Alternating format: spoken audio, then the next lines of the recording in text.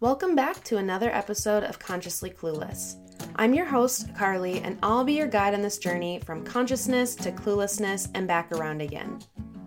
Today on the podcast, I talk to Aryenish Birdie. Aryenish is the founder and executive director of Encompass, a nonprofit working to make the animal protection movement more racially diverse, equitable, and inclusive.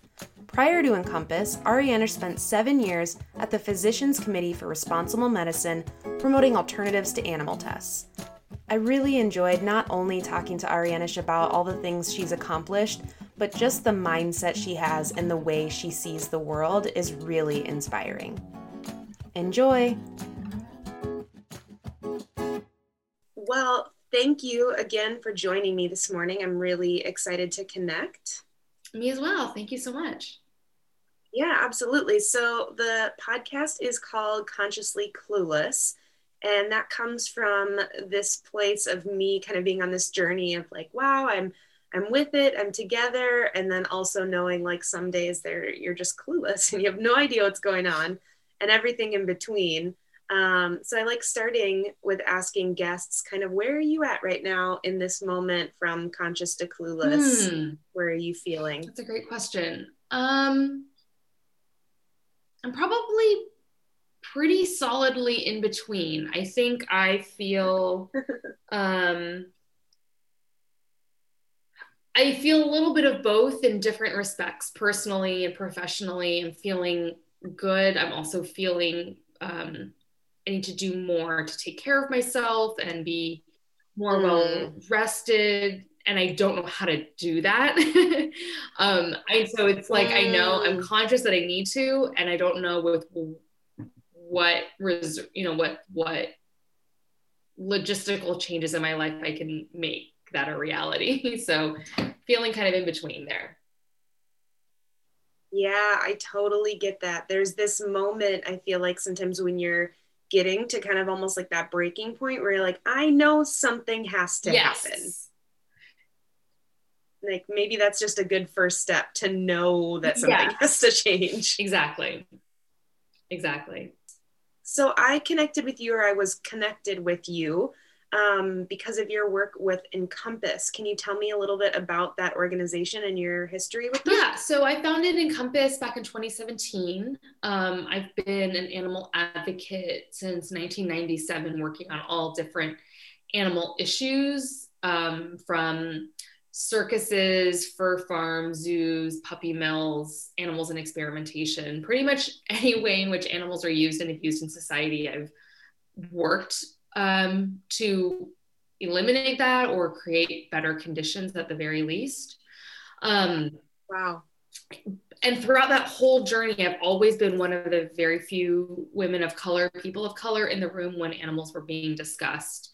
And intuitively, I always knew that there was a missed opportunity there, but I didn't fully know how to articulate that. So, just as I got older and I had more conversations and I read more, and I ended up going to a very progressive liberal arts college, Hampshire College in Amherst, Massachusetts, I learned more about how interconnected systems of oppression are, how interconnected our liberations are. And with that understanding, I started to realize maybe there is a way to have a more concrete conversation about these topics, especially racial justice, racial equity in the context of animal liberation, which is really what we're fighting for. And so, I started to think through what it would look like to make specific actionable changes for the animal movement, for the animal protection movement. And with that came the birth of this organization. And it's been a really fun, wild ride. So we work to support people of the global majority, which is the term we use instead of people of color, to be more globally inclusive, since that people of color is a US-centric term. And so we work to support ourselves, this community, individually by we have a caucus where people come together to build community, to build resiliency, to build our leadership skills. And we also work to support white organizations and white individuals in better understanding and articulating how they are very integral to our, to eliminating racism and the role that they play in that. So we kind of take a dual approach, and it's been a really fun last few years. Very exhausting, but very fun. Yeah, I will totally admit that, I of course do some research on people before I interview them. I did not realize you founded the dang organization. Yeah. I think that it's so beautiful. And of course, this is like compressing, I'm sure, all of the work that went into it, but it's beautiful that you saw a missing link, so you created it. Yeah. Which is that's incredible. That's what I really was trying. So I worked at the Physicians Committee for Responsible Medicine, which is they promote plant-based nutrition diets, supporting doctors in their journey.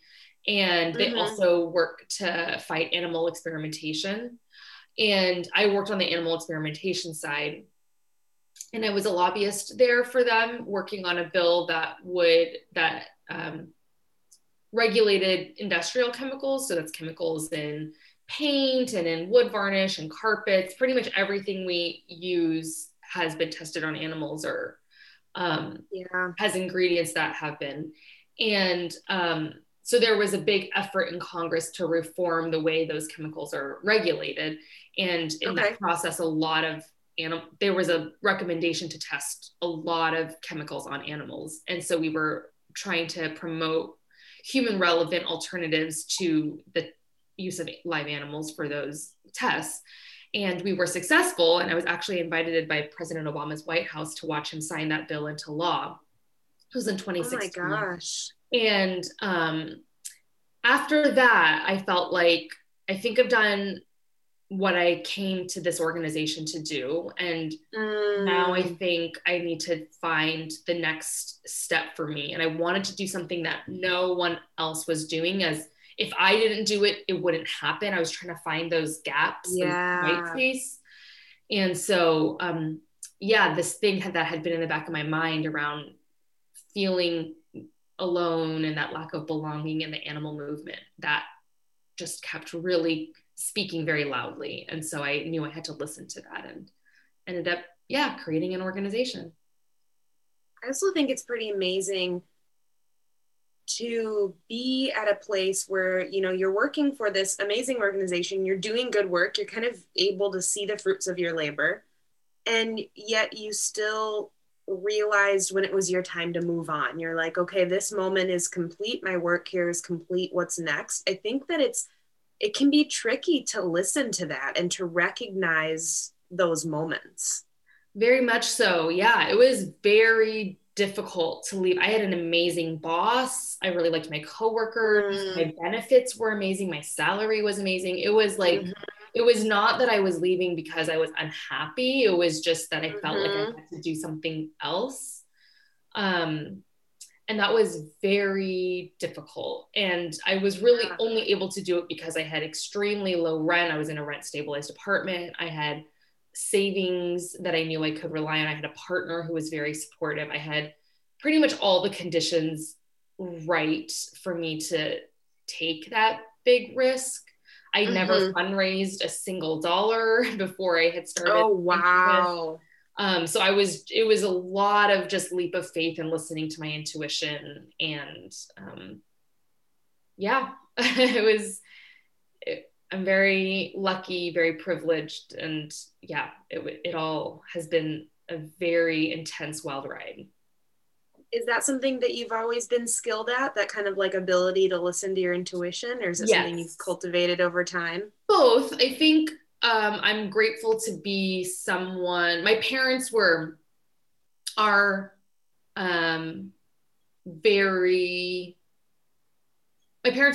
and raised in Pakistan, and moved to the US in 1985, when they were in their mid-20s. And I don't know how to articulate it. They were very connected to they are very connected to their own roots. They don't ascribe as much to the like hyper Western beliefs of like what you see as real. And I guess especially my dad he's just been very interested in like Sufi principles and yoga and Buddhism. And so a lot of that has kind of been instilled in me. And I very much believe that Mother Universe is real, and to listen to like know that I have wisdom inside me and to listen to it and to not override that with rational thoughts at all times. And there is a balance, of course. Yes. And then also through that, I've also worked to better cultivate that and to better understand that my gut is speaking to me and that there is something in there. And so, yeah, all of that kind of very much lives on in me today. It's amazing how much can come from teaching people young to just trust themselves. Yeah. Yeah. And I think that's also, you know, really how I came to care so much about animals. I think most children really do. And it's something that's taught out of us that, you know, oh, well, you do have to eat animals and you do just have to accept that animals are used in this way. And I think at an early age, if we were able to teach children, no, you're right, animals do deserve love and they can feel pain and joy, we would live in a very different world. Absolutely. So where does your vegan story begin? It really begins back in 1997. I was presented with the frog dissection project in the 7th grade. And oh no. My mom was very opposed to it. And it was really her fighting my biology teacher and just the school that I was mostly very curious by her objection. She learned about, I guess I could go back even further. My parents really fell in love in Pakistan, taking care of the stray dogs who lived on the streets there. It's very, stray dogs on the streets is very common. And they both just very much loved animals, primarily dogs. And they wanted to go vegetarian. It's a very meat-centric culture, and they weren't able to. So they thought, okay, when we come to the US, it'll be a little easier. And my mom had some coworkers who were like, no, you can't do it. You can't raise a child that way. She'll have brain defects and just like all the health stuff. Like she will be malnourished and blah, blah, blah.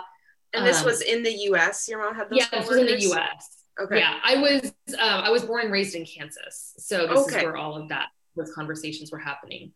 And so my mom was like, okay, I guess I shouldn't do that. But we never bought products tested on animals, like household products or cosmetics. So there was some little awareness there. And so when this came about, my mom was like, there's literally no reason 7th graders should be cutting open once living creatures. There's no value to that exercise. Yeah. And so mainly because I was curious by her objection, I started to get more information from some of the big animal organizations like PETA and the Humane Society in the United States, and even PCRM, the Physicians Committee for Responsible Medicine. And so once I started getting information on that, I was just like, oh my goodness, how is all this happening behind closed doors? I love animals. I had 2 dogs who I would have done almost anything for, And so once I got information on the dissection, I started getting, things in the mail about, like I said, circuses and zoos and factory farms. And it just was, once I saw those images, I was just like, this is what I'm doing for the rest of my life. These are the most vulnerable creatures. They are used and abused in such high number, how can I do anything but fight for them? So, once I learned about that, I went vegetarian, and then I went vegan, and this is still in middle school? Yeah, middle school. Okay. And in Kansas. And it's just been pretty much like a very singular focus for me. Of course, bringing in how all of us are complicit, but also integral in these institutions. You know, right. Factory farming doesn't happen in a silo. It happens because there's so many layers of harm that happen from workers and the environment. And so, it's all very interconnected. Yeah. And, I have hearing that story of your mom and wanting to kind of be vegetarian and thinking about raising her child vegetarian. And I have compassion for her, not only, as an immigrant and trying to navigate that in and of itself, but also just of that generation.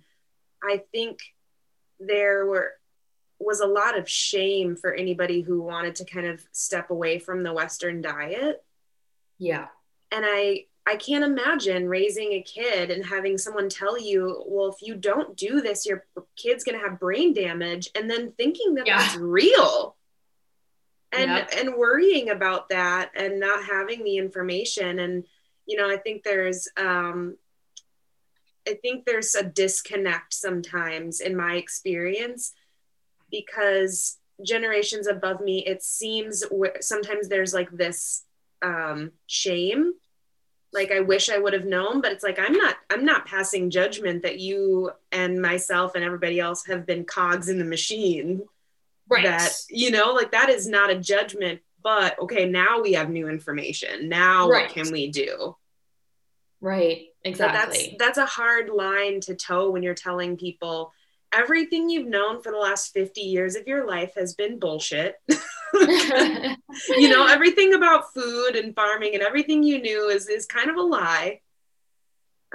That's a hard place to be. It rocked my world. Yeah.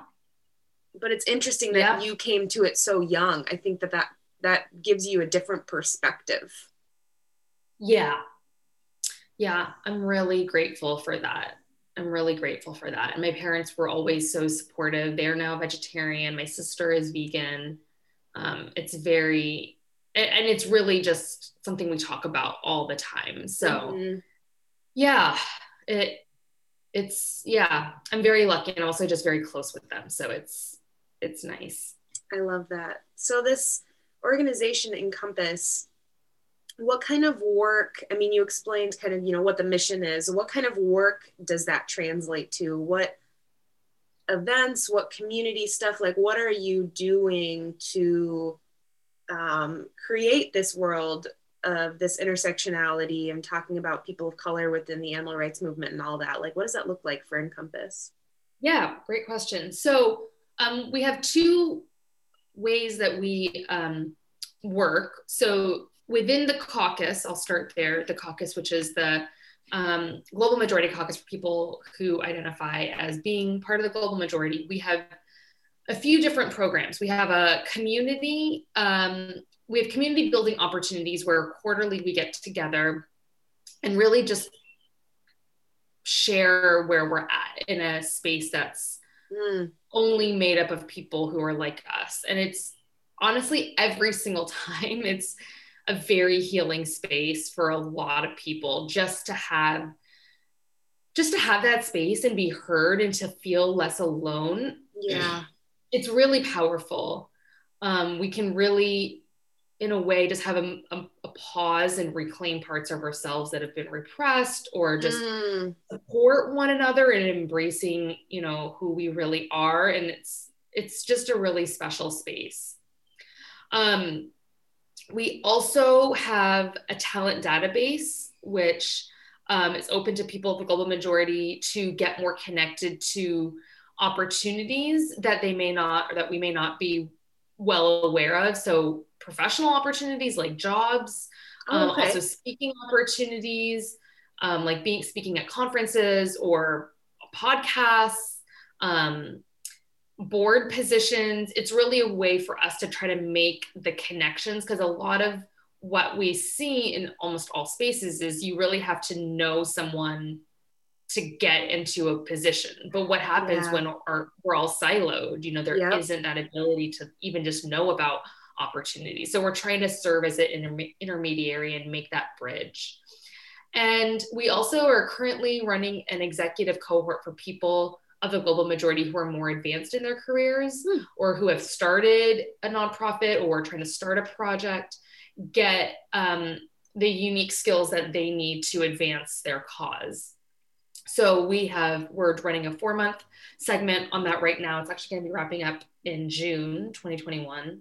And it's culminating with a pitch day where we're connecting anyone who's interested with funders who can make their pitch of their organization so they can get access to funding. So in the cohort, we're talking about fundraising challenges, coaching, the ABCs of nonprofit, just pretty much everything that it takes to run something. That sounds amazing. Like what a resource.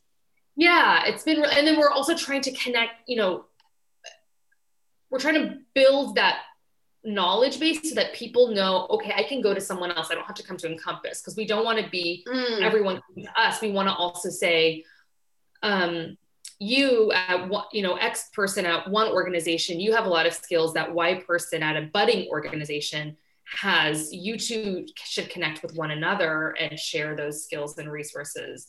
So it's been a really great way. We have a Slack community so people can stay connected and speak to one another directly.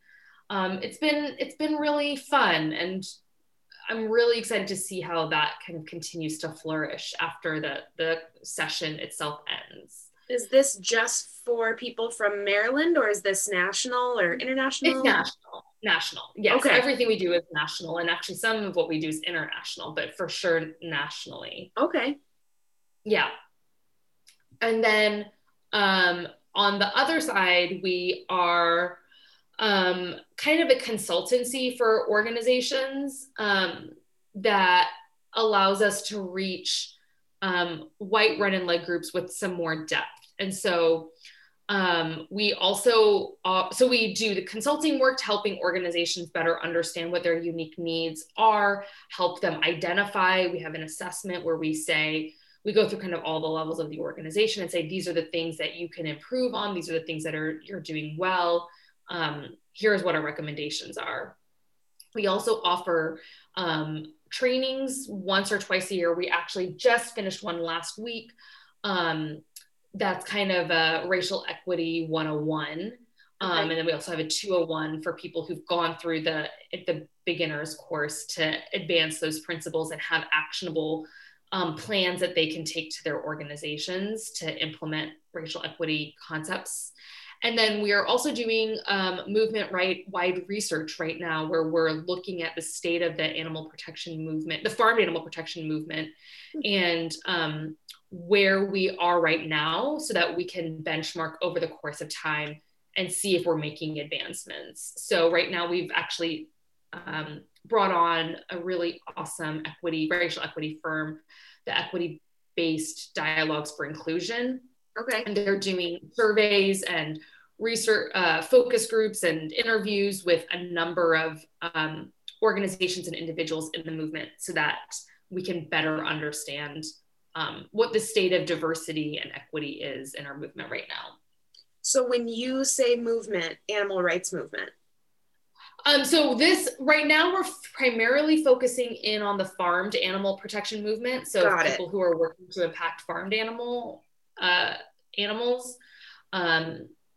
That's really where we're starting because we're so small and we just want to stay honed in. Mm-hmm. But as we grow, things I'm sure will continue to change. So when you have organizations that come to you for guidance or consulting, and if you said this already, forgive me, but are there organizations that are coming to you that have maybe nothing to do with animal rights, and they're just like looking to you as a source for information about equity and diversity? Or are they specifically all organizations within the animal rights field, plus they're looking for kind of equity and diversity consulting, or all over the place? It's more of the latter. It's more Okay. primarily animal groups. Yeah. Okay. I didn't know if you were doing any work for just like nonprofits in general, or. No, we're really focusing in on the animals in the Okay. animal space. Okay. Farm animal space. Got it. But like you said, as you advance, there'll probably be more things that continue to be kind of tagged on. Right. And we have done some work with animal groups that don't have that, but that's our primary kind of bread and butter. And that is just kind of like to start somewhere. Like you've got to start somewhere. That's really where I have most connections. Got it. I think it's important to kind of start honed in so that you're not overcommitting yourself. We're so small that even with what we're doing now, we're completely stretched thin. So I think it's important to do something, really well and be specialized in it. And so I want to just bite off what I can chew, and no, totally. I think I could learn from you, because I am most often, to keep with the analogy, taking too many bites. Yeah. Things I cannot chew, making too many promises. So I think that that's really beautiful to like know that. Yeah. And then, like I said, I feel like we are overcommitted still, but we do need to have a focus, I think. So since you, I think we've established you have this good sense of intuition and kind of checking in with yourself.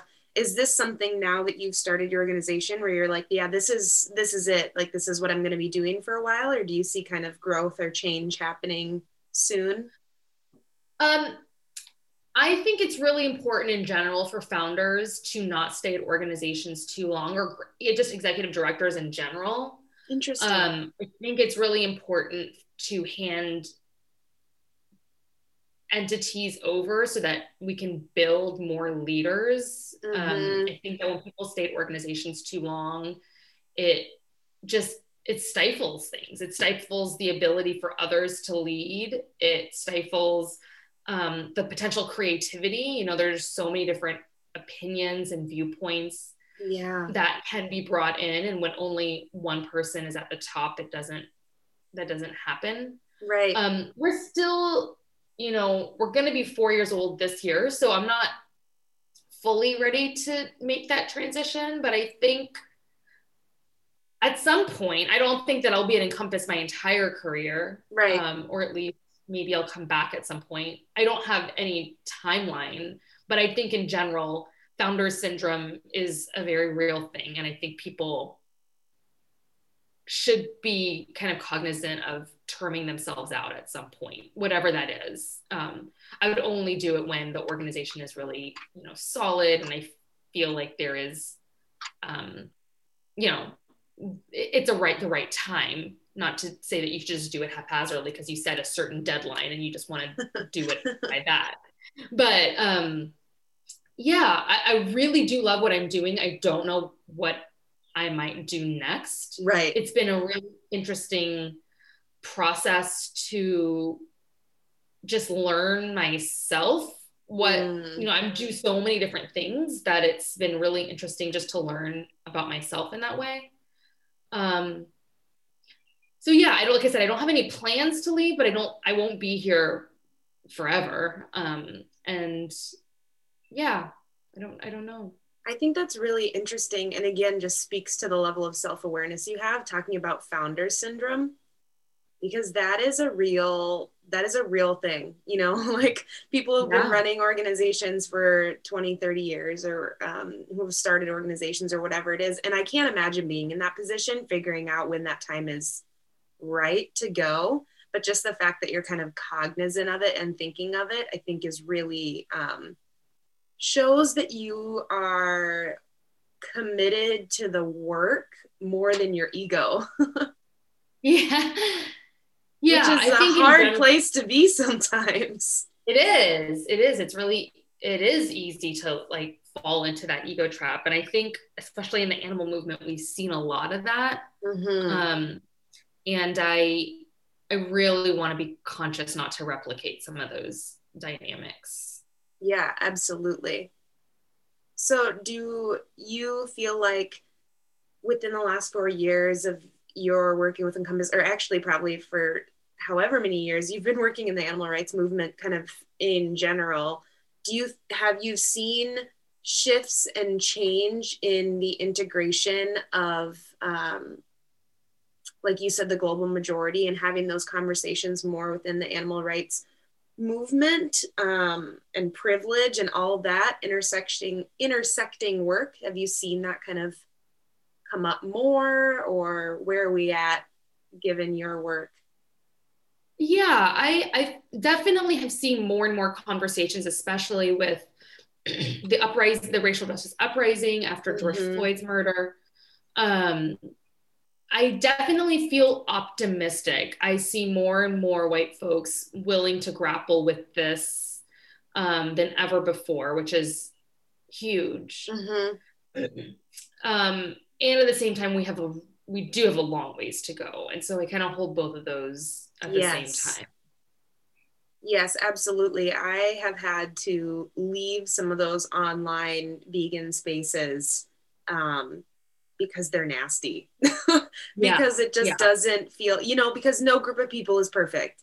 And because it just doesn't feel right to be in a space where you're arguing with people about equity and trying to kind of play oppression Olympics. Right.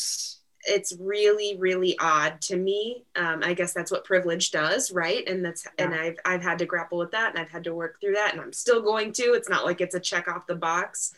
But it is interesting to be so blinded by that, and to be in a space or a group or a conversation where you're talking about, freedom for one species and completely want to disregard racial inequity. It's pretty mind-boggling. No, completely. I am thankful for people like you who are willing to do that work, because I know that it's exhausting, and it shouldn't always have to be your job. But there's so much to learn, and I am so thankful for people like you. Thank you. That's very sweet. Yeah, it is very exhausting. And it's not for everyone. And I think there are a lot of people who say, I don't want to be your teacher. And that's completely valid. And at the same time, I do think there do need to be some people who are, doing that teaching. And I'm grateful to be able to have the energy to do that, but while completely knowing that it's not for everyone. Yeah, that's a really good way to put it. And not to, for white people, not to have the expectation that every person that's not white is ready to be their teacher, right? Right. And asking for those resources from people who are in that space to give it to them. Yeah. So if you had someone talk to you or reach out to the organization, or reach out to you, or whatever it was, that said, I am vegan, I am white, and I had no idea what should I look at? What should I read? Where do I learn? Like, where would you point people to kind of start that journey of self-learning? Yeah, we do have on our website, we do have a resources guide. So if you go to encompassmovement.org/resources, we have kind of collated a starting point. There's many other places one could start, but we have toolkits, articles, videos, podcasts, movies, books, a lot of different things that people can kind of pick and choose where they want to start. And that we got that question so often that we decided just to put it on the website. Previously, I had just like a PDF that I would send people. But I think it is important for people to start that journey introspectively, kind of give themselves a little bit of a base of knowledge before, just taking it to the next level. Because so much of this is about unlearning. Yeah, that's really beautiful. I'll put that in the show notes so people Yeah, can please. check it out, because, and I will check it out myself too, because I think that that's from people of color in my life, and just in general with everything going on in the world right now, have talked to me about not being like the first place you go for information, like Right. Google, right? Yeah. Like, Yeah. start somewhere. So if there's a place to point people on this subject, I think that's really beautiful to hand them, like, okay, we've got this question before, here you go. Yeah. Yep. Exactly. That's really, really great. I can't wait to share that with people and to explore it myself as well.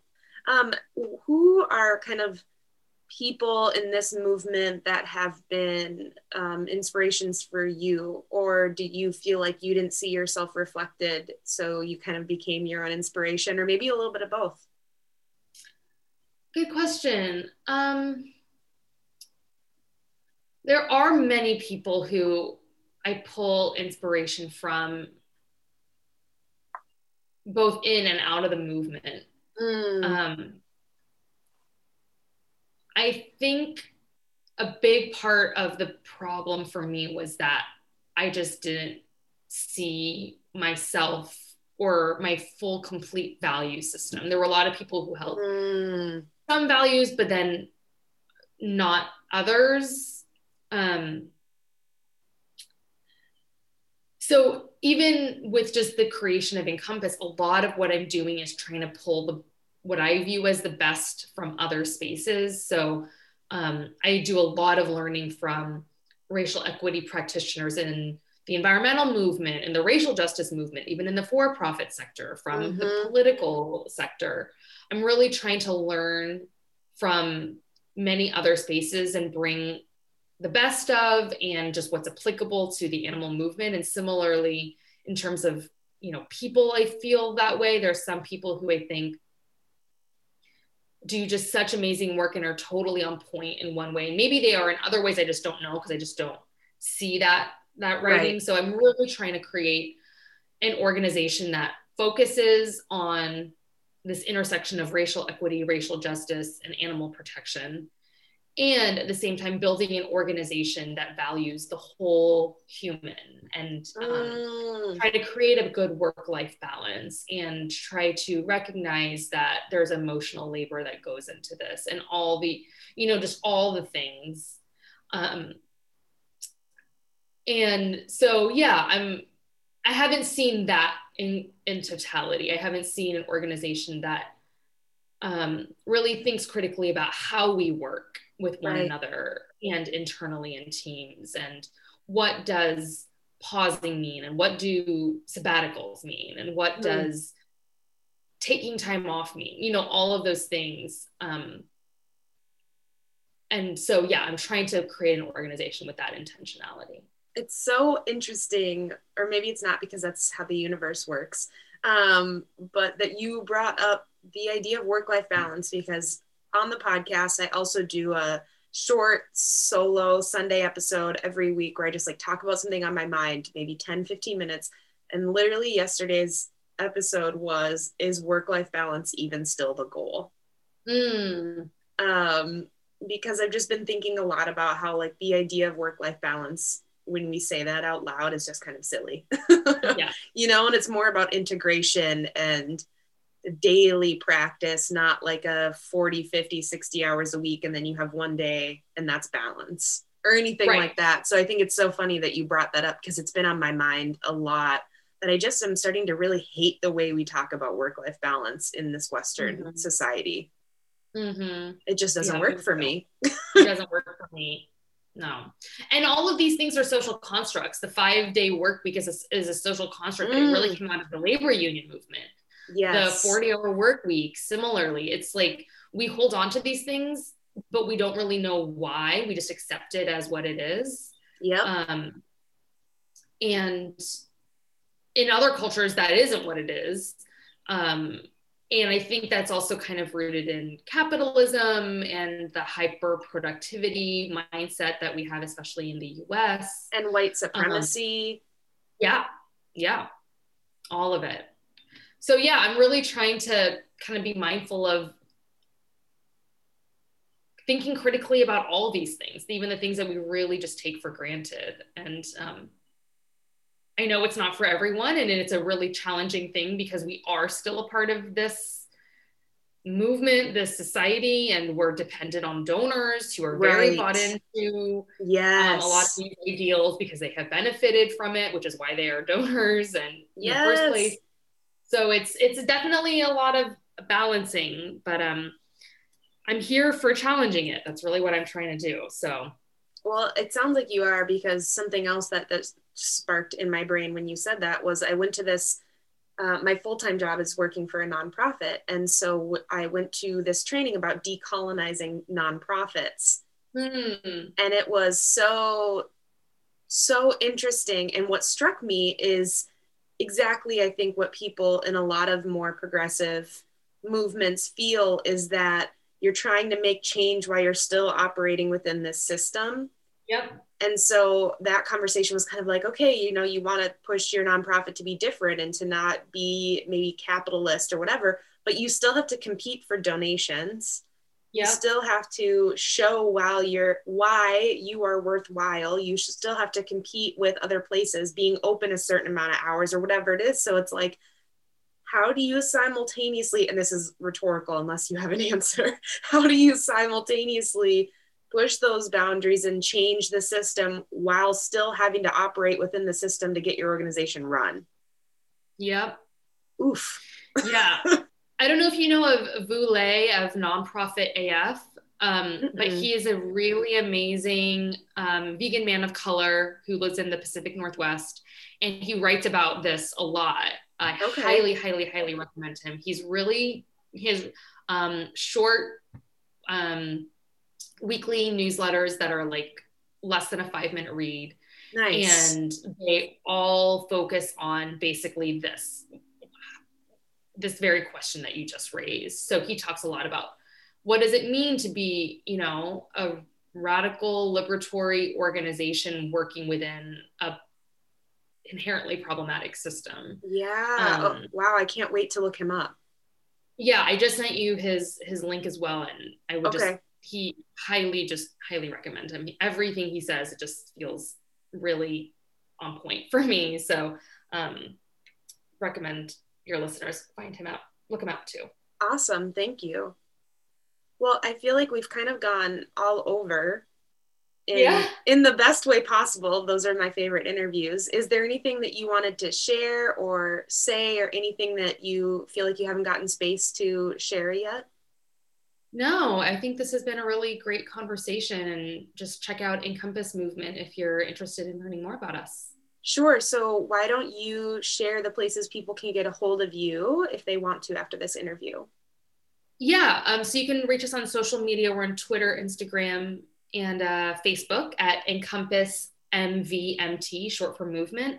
And our website is encompassmovement.org, full word spelled out. Awesome. I will put all of that in the notes and included with the resource page and some other fun stuff that you've shared. Great. Well, thank you so much for joining me this morning. I'm really glad we got to connect. I hope we continue to connect, because you are a really lovely human making a huge difference in the world. Thank you. Thank you so much. I would love to stay connected.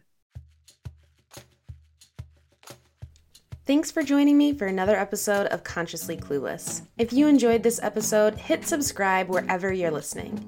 If you want to help me get this into the ears of more listeners, send it to a friend, text it to a family member, or share on social media. Whatever you can do really helps me out.